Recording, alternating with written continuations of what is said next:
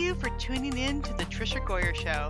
I'm sharing my heart and answering questions about faith, writing, homeschool, big family living, and so much more. I'll also be digging deep into meaningful conversations with other authors, speakers, moms, and God lovers.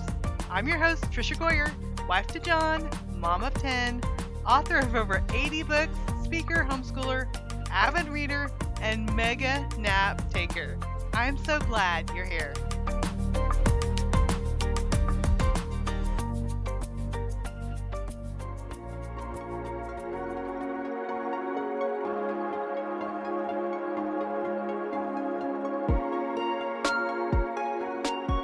If you're like me and you love Christmas books, check out Have Yourself a Christensen Christmas, a holiday story from your favorite small town family by Susan May Warren. It's Christmas in the winter wonderland town of Deep Haven. Grace is worried about her husband's life-changing illness. Eden is facing devastating news. Casper is in over his head, of course. Amelia is dodging a walk down the aisle. Owen just nearly died again. But it's Derek who has news that just might destroy the family legacy. This year, spend Christmas with your favorite small town family. Have yourself a Merry Christensen Christmas. Available on November 25th at your favorite book retailer.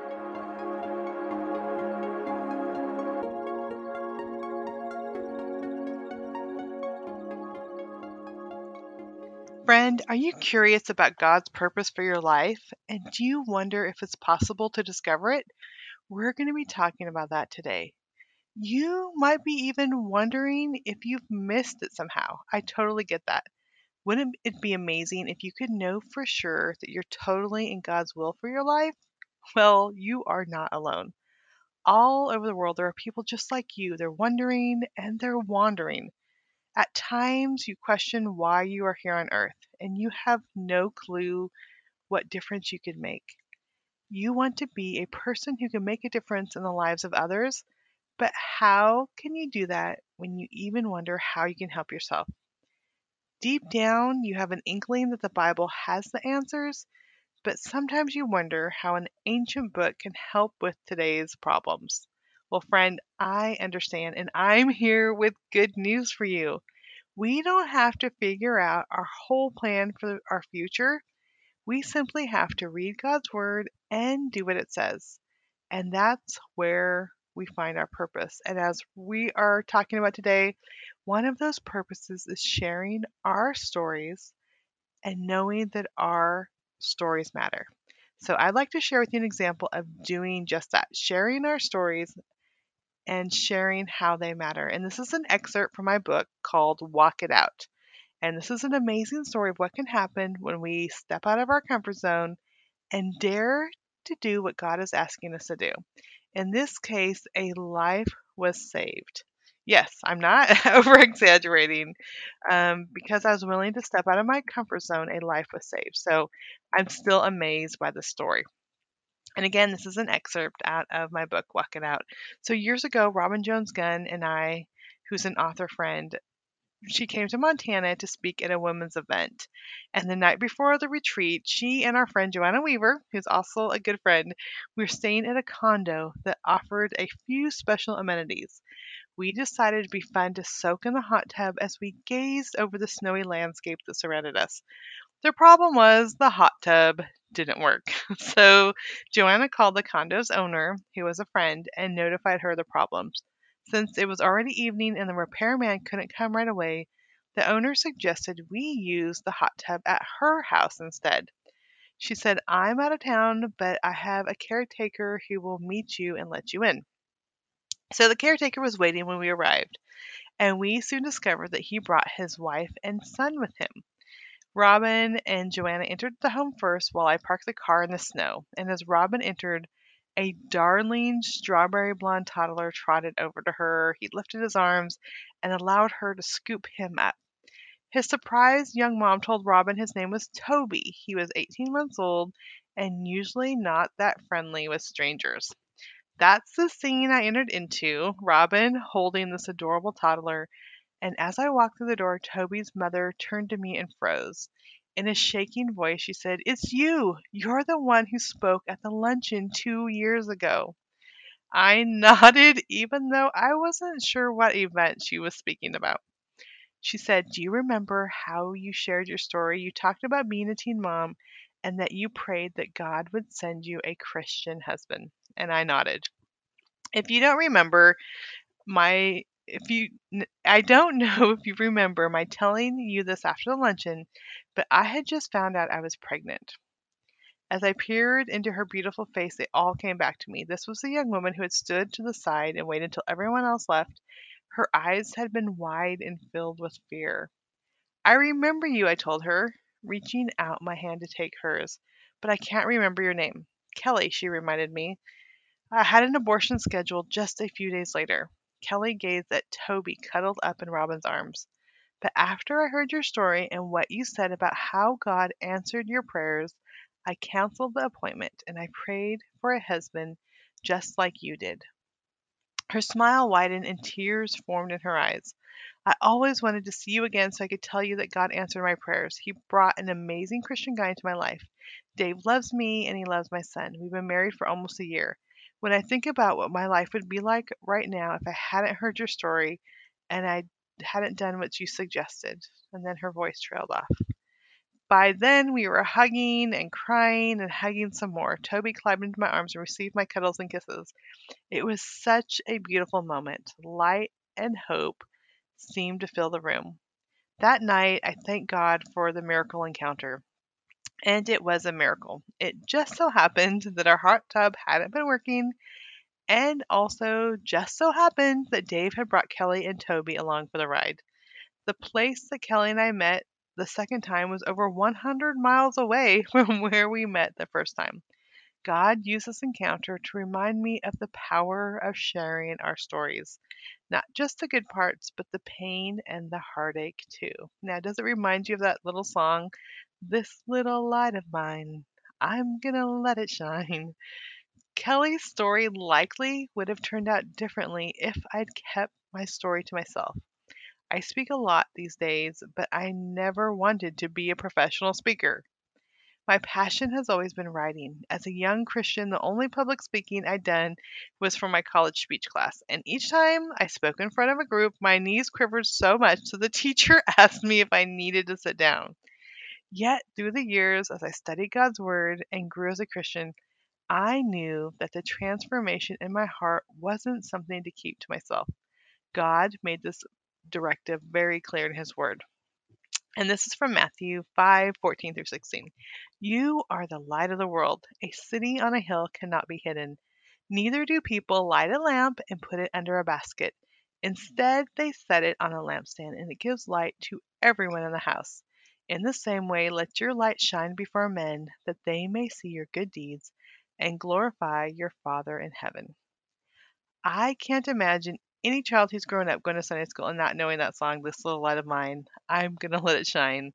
My Sunday school teacher explained letting the light shine meant sharing Jesus with those we knew. So even though I was a timid child, I invited friends to Vacation Bible School. I understood even then that the world was a dark place that needed Jesus' light.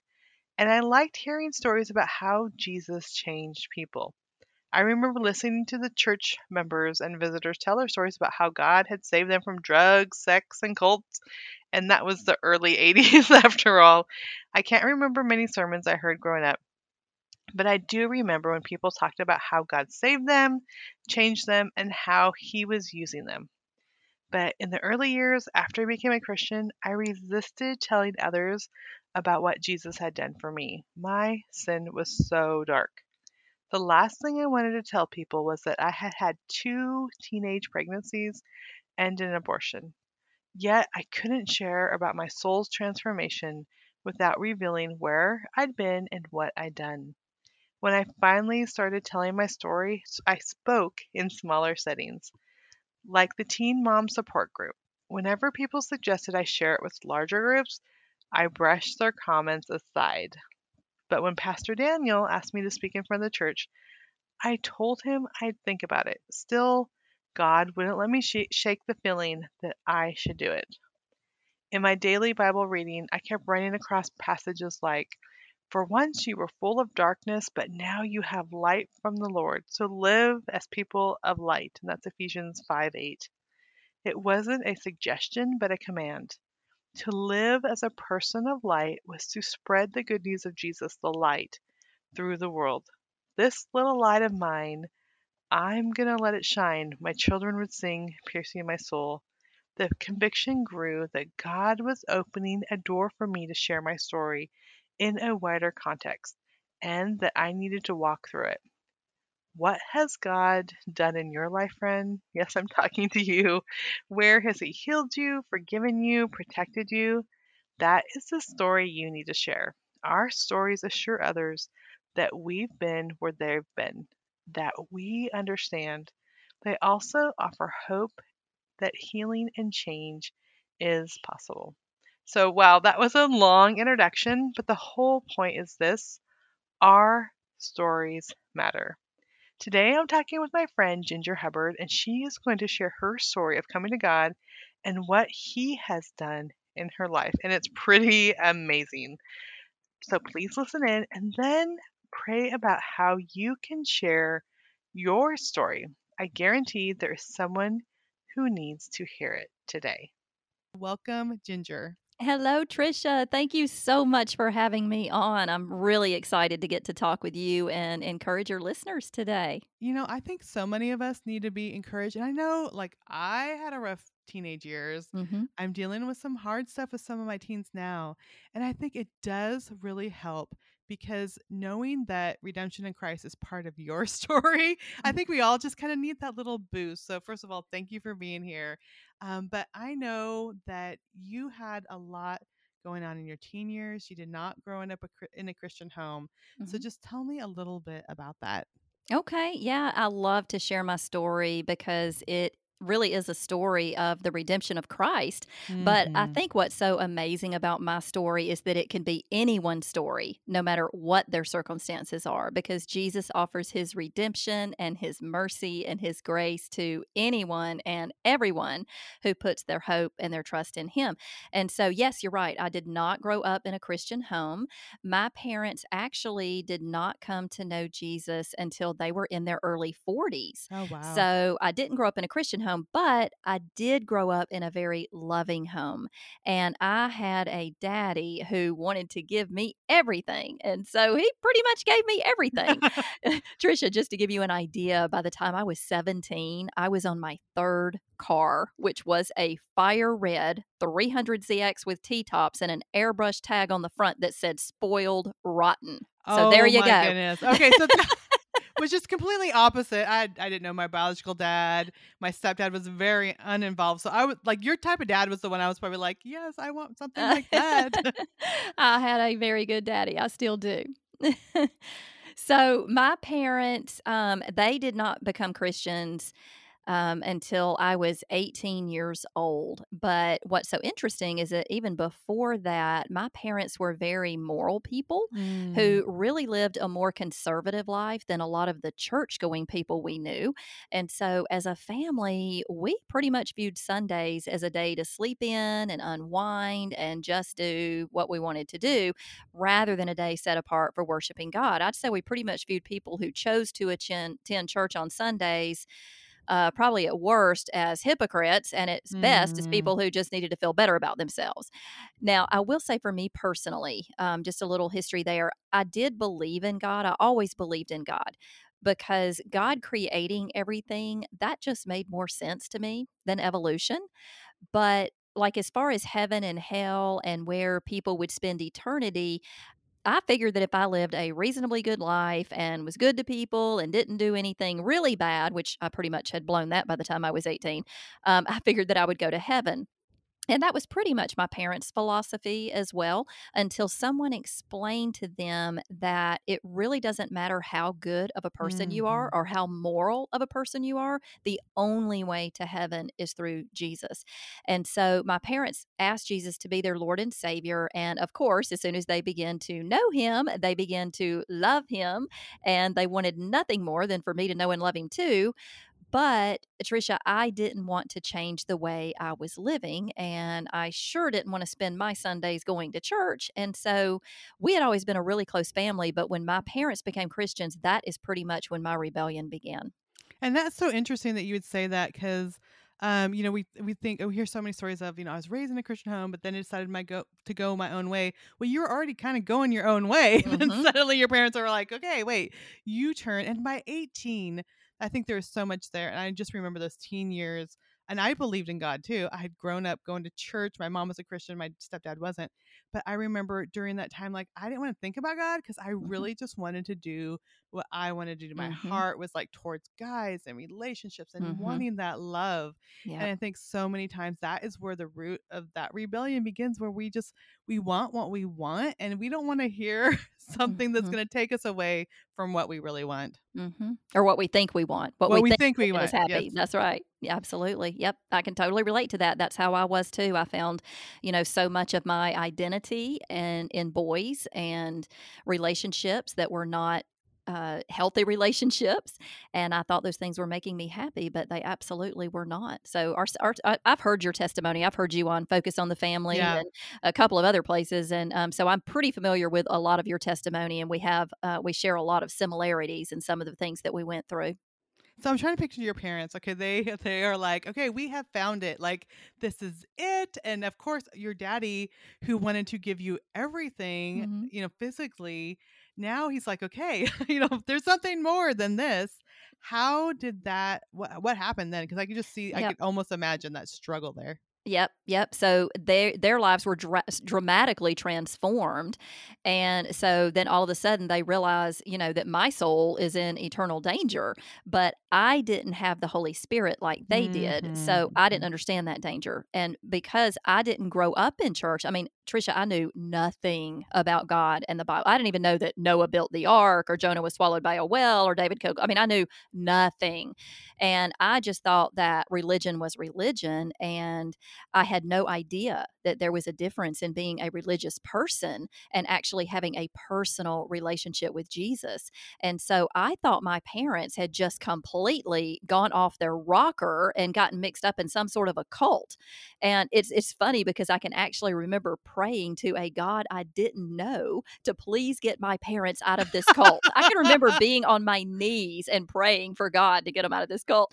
And so, but thankfully he did not answer my prayers the way I wanted him to, because I began to see these drastic changes in my parents, and most of them were changes that honestly I did not like, because Hmm. you see, I was spoiled, as I said, and as a teenager with a pocket full of money and plenty of freedom, I didn't appreciate the new family rules, like having to attend church and Sunday school every Sunday. And I didn't like that all of a sudden, I had all this freedom, and then all of a sudden I have to answer all of my parents' ridiculous questions.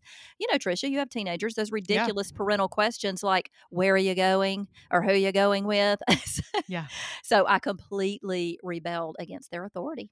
Yeah, talk to us about that rebellion because I think rebellion is at different levels. Like Hmm. some friends are like, "Oh, I talked back to my parents." Some are like, "Oh, I took off for 3 months across the United States and did what I wanted." For me, it was sneaking out to be with my boyfriends, Hmm. telling them I was in one place. I Mm. remember my mom; she would set the odometer, reset the odometer. It says she'd see how many miles I drove. Well, I just got like drove for an hour and then reset it myself and then I'm like that did not really work. And so those are Oh, mine were definitely like going with friends places I shouldn't uh-huh. and sneaking out to be with my boyfriend. Like those were Uh-huh. my rebellion. So what did your rebellion look like? Well, Trisha, I think we were separated at birth, because everything you just said, I did. And when I would sneak out in the middle of the night, I remember I was so clever, thought I was being clever, that I would actually not crank the car. I would like push the car, put it in neutral and push it out of the driveway, and then kind of push it down the street a little bit before I cranked it. I was good. I was really good.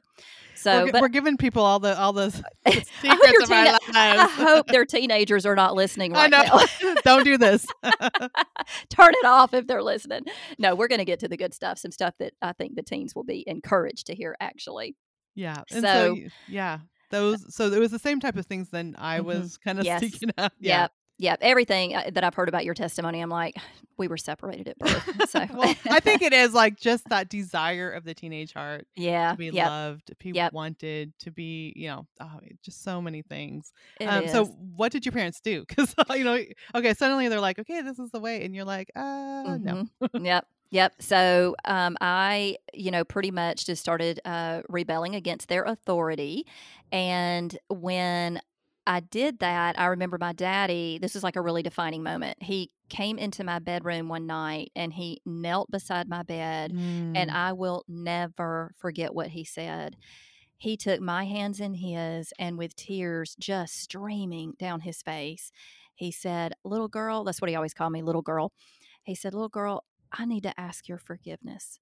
He said, "I have been a failure as a father because I've tried to win your love by giving you everything that you ever wanted, but I Mm. have left out the most important thing, and that's Jesus Christ." And I will never forget it, Trisha, because in all my years, I had never seen my daddy cry. And to be honest with you, I didn't like seeing him cry. And I didn't like the God who was making my daddy feel like a failure. And so I wrapped my arms around him and I assured him that he had not been a failure, but he had been the best daddy in the world. And so, as my parents developed a closer relationship with the Lord, they found this verse in the Bible that they sort of adopted as our new family theme. And it was Joshua 24:15, which says, "As for me and my household, we will serve the Lord." They had no intentions of compromising their newfound faith in God, and they so wanted me to share in that faith too. And so they began to tighten the reins because they knew the kind of life I was living. They knew that I was involved in underage and irresponsible drinking. Mm-hmm. They had found evidence of what my boyfriend and I had been up to. And, it's interesting because so many people think that teenagers rebel and make bad choices because of peer pressure. And probably with a lot of them, if not even most of them, that's true. But I don't know about you, Trisha, but for me, that was absolutely not the case. I was the peer pressure. I did exactly what I wanted to do, and I had a way of talking everybody else into doing what I wanted to do. I was always the ringleader and the life of the party. But back to my parents, they knew the kind of life that I was living and they knew that I was headed for destruction. And they could not convince me to surrender my life to Jesus, no matter what they said or what they tried to do. And so all they knew to do was try and protect me by laying down rules, which I was not used to Mm-hmm. rules. Mm-hmm. And when I didn't apply to these new family rules, for the first time in my life, my daddy enforced consequences. And he took away my freedom and he took away my car. And suddenly, he wasn't the best daddy in the world anymore. And so I did not like what was happening in our family. And so I actually left home my senior year of high school. So you just like moved out Hmm. and your Yep. parents let you. Well, they didn't let me. I'm trying to wrap my mind around this because I have 18-year-old in the home. I'm like trying to picture this right now. Yep. No, there was no letting me. I just waited Mm. until they weren't home, and then I packed everything up, and I had a friend come get me, and I was out of there. And so I moved in with my best friend and her mom and her sister because I just thought my parents' new way of living and thinking was just completely ridiculous. My daddy likes to tell this story of when I was little, and he said how I must have asked him 100 questions a day. I was a very inquisitive child. And he said that one day I was riding in his truck with him, and, it's back when they didn't have seatbelts. So I'm standing beside him in his pickup truck with my arms around his I neck remember while those he's driving. You days. remember Yeah, that? And we were so reckless back then. I mean, now you'd be put in jail if your kid I didn't have know. a seatbelt on. And so, but he said that I was riding his truck with him that day, and he said I was pointing at everything in sight and saying, "Daddy, Mm. what's that? What's that? What's that?" And he said he was so worn out with all of my questions that he finally said, "Little girl, I don't know."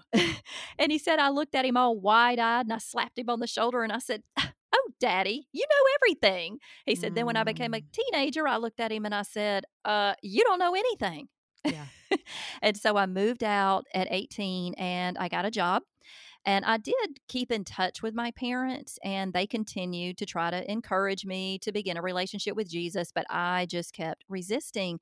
And it's like you said a little bit earlier, Trisha, I just didn't want to give up the things in my life that I thought were bringing me happiness. Right. And I didn't want to follow a bunch of do's and don'ts and thou shalt nots. And that's pretty much what I thought Christianity was all about.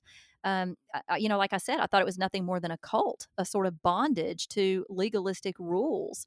But what I didn't realize is that bondage is when we habitually indulge in activities and thoughts and lifestyles that promise these great satisfactions, but only wind up delivering these shallow pleasures that quickly lead to depression and guilt and regret.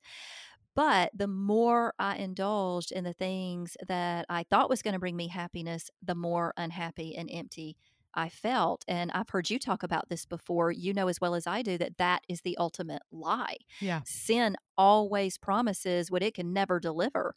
Romans 6:23 says, "For the wages of sin is death, but the gift of God is eternal life in Christ Jesus our Lord." And so, what teenagers and even a lot of adults who are searching for satisfaction in all the wrong places don't realize, and what I didn't realize at the time, is that sin is enslaving, not satisfying. John 8:34 says, "I tell you the truth, everyone who sins is a slave to sin." But the good news is that Jesus has paved the way to freedom. And I love that 2 verses down in verse 36, we're told that if the Son sets you free, you are Hmm. free indeed. And so, my testimony, like yours, we both found that true freedom is in loving and obeying and serving the Lord Jesus Christ. But like many people, I didn't understand that. And so I rebelled.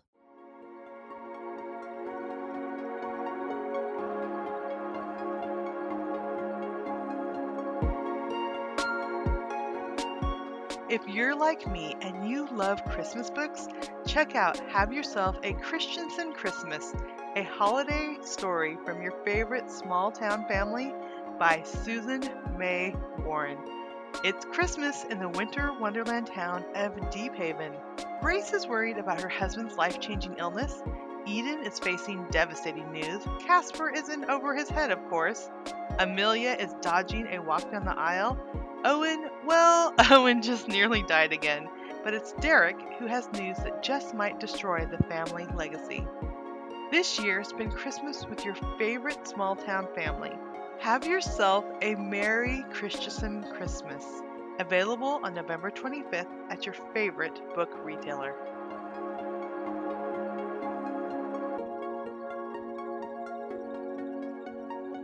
Yeah, and we do have those hard hearts for one because we want our way.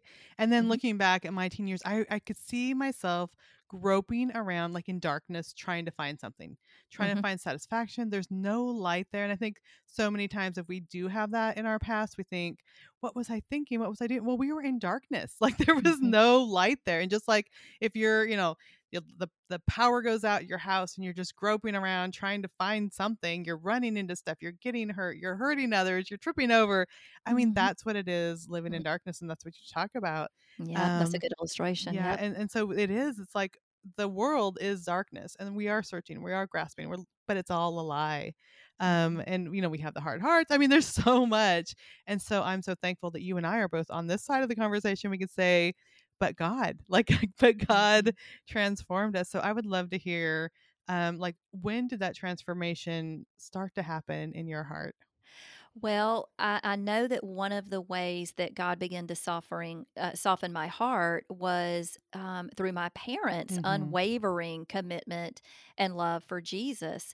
And you see, I knew that my parents loved me because we were a super close family, always, even before they were Christians. But I had watched my parents for 3 months put their love for Jesus above their desire to appease me. Wow. And because of that, that was so different. And Hmm. because of that, I knew that he was real. And I knew that his love had to be more powerful than any love that I had ever known. And I think that's one reason why walking with Jesus and not compromising in our commitment to him is so powerful. It's because it shows other people how real he is. God used my parents' obedience to Him to ultimately convict my heart. And I think for, parents who might be listening that have rebellious teens, I think that's crucial for us to understand. Our kids, especially our teens, they're not going to respect our willingness to compromise our faith to appease them or to avoid conflict.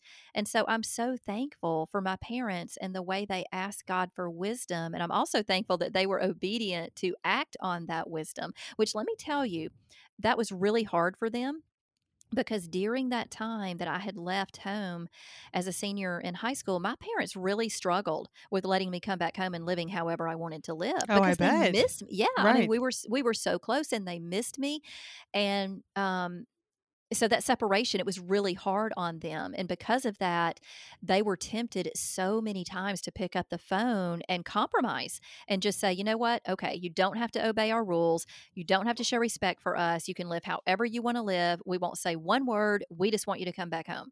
But instead, they remained faithful to stand on the truth of God's word and to put their trust in Him to do a work in my heart. And I know especially, I mean, I remember the guilt trip and so my kids today, like, if you love me like this, or, I just want this. And we could, Mhm, what about this? I mean, the compromises, and it mm, has been hard, mhm. having even teenagers in my home now. It's like, no, I love you. And Yep. that's why I'm saying these things. And they And will that's so watch good. you. They will watch Mhm, you, and all the other kids will watch. And and it's hard sometimes, like, to stand strong. And my husband and I will like poke each other, like, don't cave, don't cave. yep, We said, yep, when we take away the phone because of bad choices, is like, okay, we're not going to cave. And just making mhm, that firm statement, I think our kids will seem like they hate us in the moment, but mhm. they're watching us, and they want us so they want to see, like, if we're really going to stand by what we say. Right, and one thing that you just said that really stood out to me is that you tell your kids, "I'm doing this because I love you." Hmm. Anytime we put consequences on our kids, we always need to say, this is not an "I'll show you" or a "boy, you're gonna get it now" mentality. This is, "I love you too much to allow you to disobey and to live foolishly." And so I love that you said that because that is an important part. It's not to get revenge, or it's all about our love for them and our desire for them to live um, in wisdom instead of foolishness. And God has placed us as the authority over them to encourage them to do that and to train them to do that. And when necessary, to put some consequences when they're not doing that.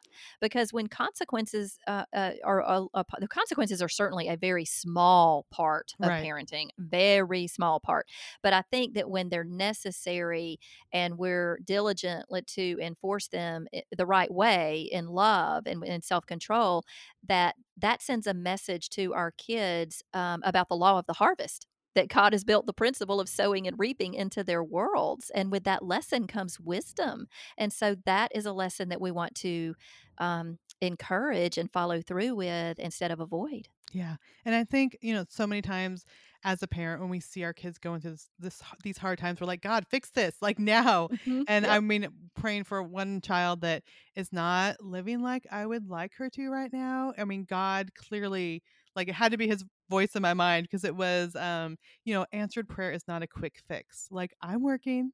I'm working, you're Hmm. keep loving her. I know that I'm working, but it doesn't mean like tomorrow everything's going Hmm. to change. Like, it takes months sometimes, it takes years sometimes. And Yep. I know that how hard even those months, your parents, I mean, I can't imagine, like, just the grieving that was going on. Oh, And yeah. to know that, like, I'm sure they wanted you home now, but it was a Hmm. process. And I would love to hear, like, what was that process, because we're both you and I are looking back. So Hmm. what was that time where you were really able to surrender? Well, I had been gone, moved out for about 3 months, maybe a little bit longer. And it was after midnight. And my parents were just emotionally exhausted Hmm. and beyond discouraged because they really thought that I would have, come back home and come along to their way of thinking by now. And they were just at the point that they were just about to break down and call me and tell me that I could come home and live however I wanted. They just wanted me to be home. But instead, they did what they always did, and they got down on their knees in the living room and they cried out to God, and they prayed about this new verse that they had just found in the Bible because they were still pretty new Christians. Yeah. And it was 1 Corinthians 10:13 that talks about God being faithful when we're tempted. And it said, I will not let you be tempted beyond what you can bear. And they were so brokenhearted and just had so much pain and so much hurt over me leaving. And they were just honest with God. And they told him that it really seemed to be more than they could bear. But at the same time, they wanted to trust him and they wanted to follow his lead. And as they prayed for God's strength, they said this total peace washed over them. And Mm. Trisha, it was at that very moment that I came charging through the front door, a broken person who needed hope and healing, a person who 2 weeks earlier had walked into an abortion clinic Mm.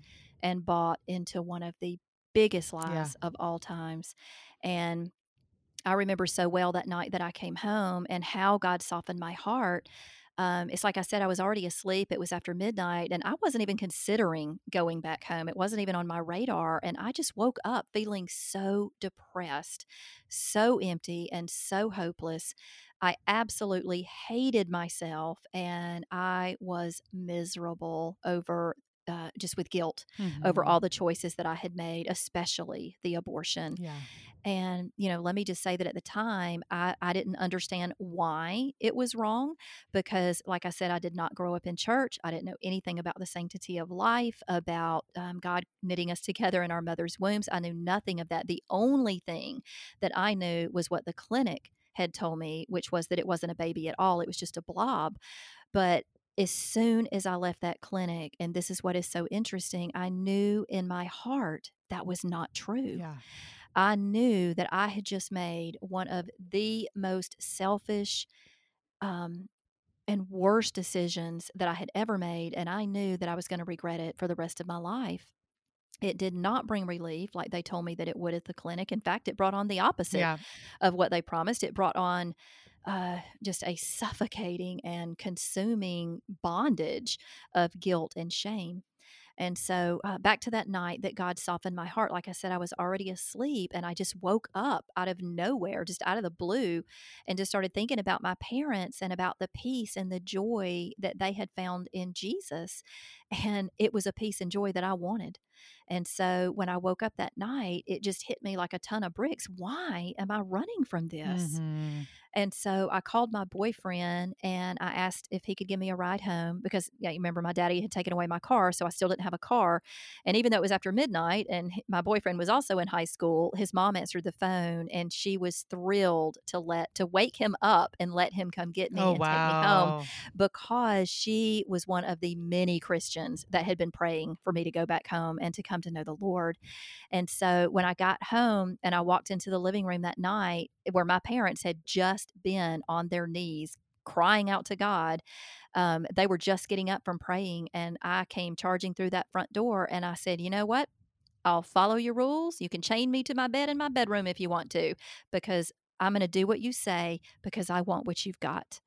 And I told my daddy, I said, I want to know Jesus, but I just don't know how.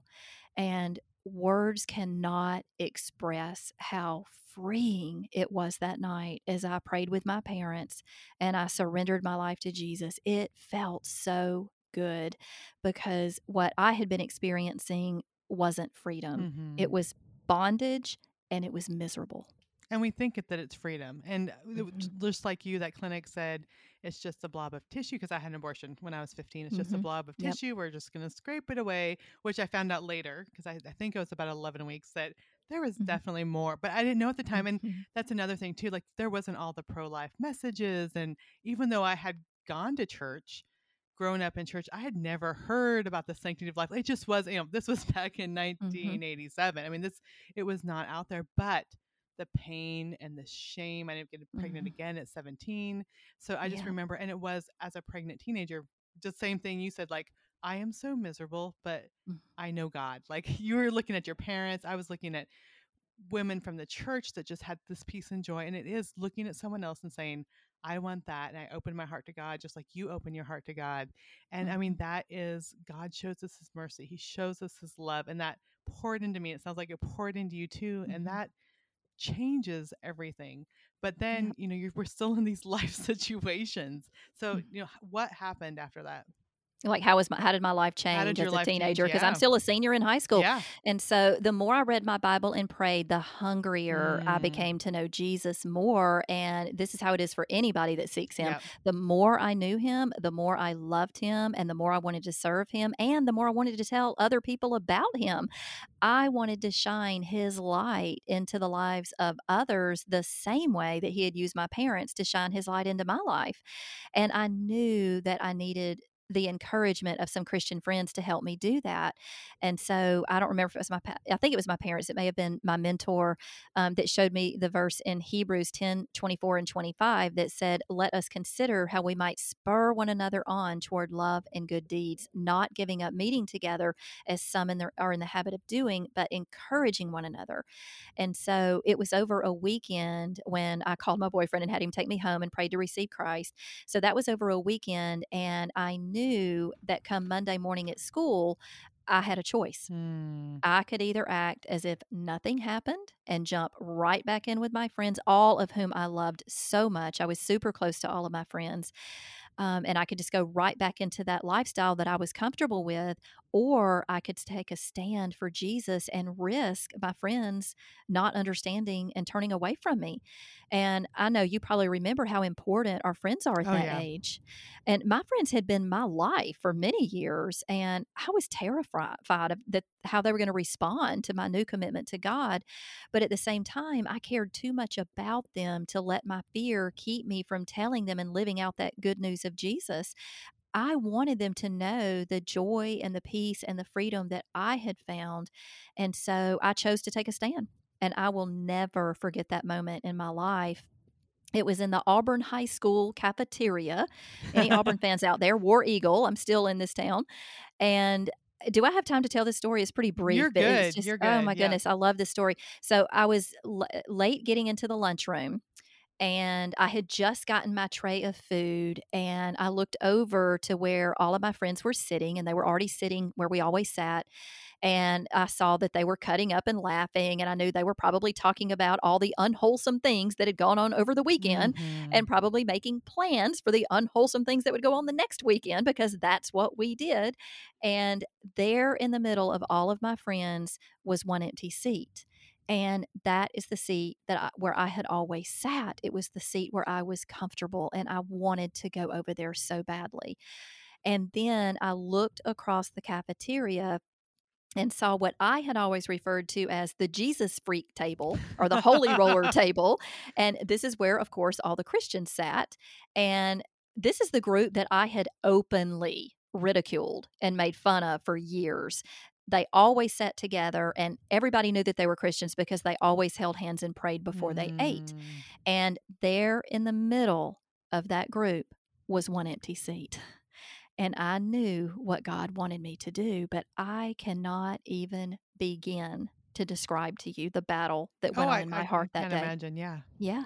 As I stood in the middle of that cafeteria, holding my tray of food and trying to decide which path to take, it was such a pivotal moment in my life. And I just stood there thinking, do I take the path back to my old life where I'm so comfortable with all of my friends that I love so much? Or do I take the path of God and take a stand for Him? And I remember standing there, my whole body was shaking, and I started crying because it was just so hard. Mm-hmm. And I don't know how many minutes I stood there, but I finally walked over to the table where those Christians sat, and I took my place in that empty seat. And Trisha, I didn't know any of their names, but I felt certain they knew mine. To say that they looked shocked would have been an understatement. And I was just so upset. I sat down and I just looked down and I couldn't even eat. I was just crying. And we just sat there in this uncomfortable silence for what seemed like an eternity. And then finally, one of them spoke up and said, Ginger, can I ask why you decided to come and sit with us today? And he actually looked a little afraid of what I might say. Is it a And I dare or what's yeah, going I on know. here? What is she about to do? And I just explained that I wanted to know Jesus better, and that I needed to be around people that could show me how to do that.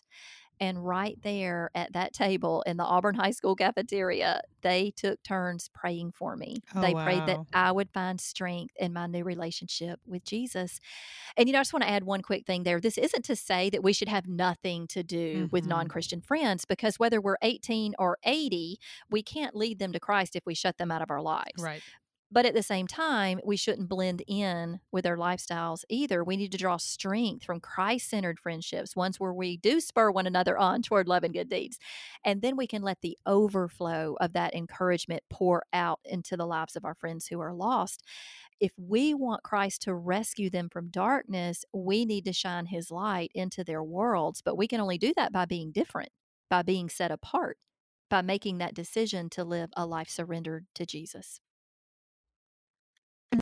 I think some examples of this. I mean, that was very clear of walking across the cafeteria. But I think in our lives, there's always these choices. I remember even as a young mom, like I used to grow up watching soap operas with my mom, and the day I thought, you know what? This is not good for me. I'm not going to watch the soap operas or whatever it Mhm. is. I think there's so many of us that have those points in our lives where we are going to go one way, the way that's comfortable, the way that's familiar. We get some small satisfaction, or like God's leading us a different way, whether it is towards new Mhm. friendships, towards new habits, towards, I mean, whatever it is in our lives, we all are at that crossroads. And I think this could give Mhm. so much encouragement for all of us in so many levels. First of all, I think we do need to take those steps towards where we know God is leading us, no matter how hard it is. And I just can picture you just trembling, going and sitting down. Mhm. But I think as a parent right now, I'm like, okay, this is encouraging me because your parents were brand new Christians. And I think even those of us who've been Christians for a while, there is that struggle there where we want Mhm. our kids to like us. We want to make them happy, but we do have to put those boundaries up. And I know both you and I speak to parents a lot. We hear a lot, we hear their hearts a lot. And I think it's Mhm. so important what you just shared about being able to not compromise, and how we can stand firm trusting God, which was super hard for your parents. So looking back at your rebellion and how your parents handle things, what encouragement do you give to those parents out there that might be dealing with something with their own kids? Well, one thing that I was really thankful for, that my parents did, is they kept talking to me about Jesus and the Hmm. difference that he was making in their lives during my rebellion. And even though I didn't want to hear it, I totally didn't want to hear it, but they just kept telling me about the scriptures that God was speaking to them through, and about the freedom and the joy that they had found in Jesus, and how it was so much better than the shallow and fleeting satisfactions of the world. And even though I didn't believe as they did, they remained faithful in sharing their daily testimony of who Jesus is and what he was doing in their lives and what he's done for all of us. And Jesus used the testimonies of my parents to draw me to himself. And so I think as parents, with rebellious teenagers, that's key. Hmm. Teens can argue when we try to force our own convictions on them, but they can't argue with our personal testimonies about who Jesus is to us and the difference he's making in our lives. And so my parents didn't back up, let up, or shut up about their love for Jesus and about what he was doing, and what he meant to them personally. And because of that, I came to know him personally. Yeah, and I think, I've read the statistics before that we think that with our teenagers that their friends are the biggest influence or what they see on TV, but over and over again, kids, non-Christian, Christian, everybody will say Hmm. their parents are the Hmm. biggest influence. And I think Yeah. sometimes I'm blown away because I'm think they're not even listening to me, they're not paying attention. And I've seen now that I have adult kids that are my oldest is in his early 30s, and he'll say, Mm. "Remember when you said?" And I was like, "I was sure you were not listening at Listening. all." Or, even our prayers. I mean, it does make such a big impact, which I know why Hmm. we both just want to encourage parents and inspire Hmm. parents. I love your books, and we often talk about the same message in our books. I think Hmm. we are like so on the same I know. We really wavelength. are. I love it. But also, I know you have a new podcast, so I want to hear more about that because I know my listeners that are maybe in that spot, or parents at all, will just find so much hope and encouragement with the messages. So tell us more about that. Yeah, thank you. I am so excited. This is the I'm the most excited about this than anything I've ever done, but started a podcast. It's called Parenting with Ginger Hubbard, and we've only released 6 episodes. It released February 1st, and but we're just getting such a great response. It's really encouraging, the response we're getting. And so it's a weekly podcast. We air a new episode every Monday, where our primary goal is to encourage and equip parents to reach beyond outward behavior, address the issues of the heart, and point their children to the transformational power of Christ. And from a practical standpoint, we really love to help parents move past the frustrations of not knowing how to handle issues of disobedience and defiance, and into a confident and biblical and really well-balanced approach to raising their children. And so you can subscribe to it. It's Parenting with Ginger Hubbard anywhere you listen to podcasts, or you can get more information about it on my website, which is gingerhubbard.com. I talk a lot about some of the episodes coming up on Instagram at ginger.hubbard. Yeah, and I think that's what parents need.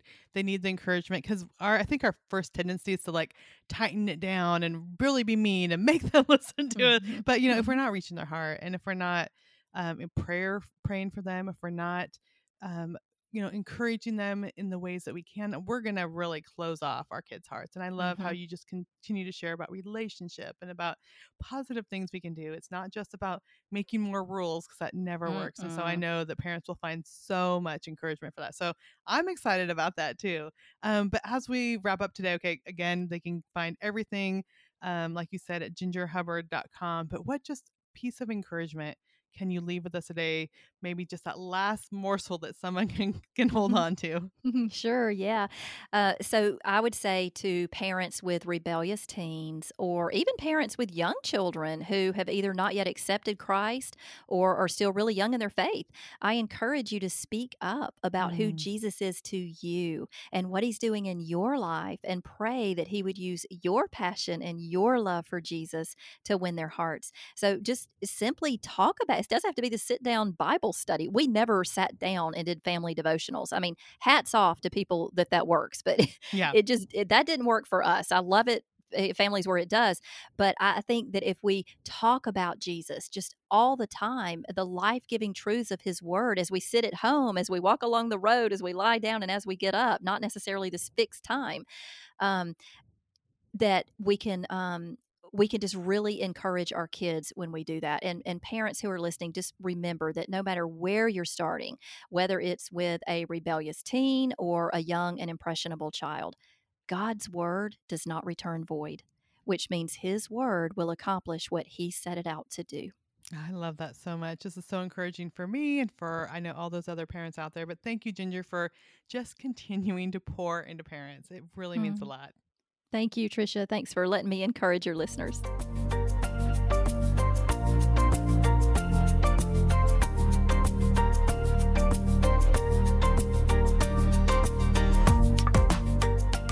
Thank you for tuning in to the Tricia Goyer Show. I hope you received help and inspiration. That's what I'm here for. Now remember, if you would like to submit a question, email it to hello@triciagoyer.com, and I can't wait until we connect again.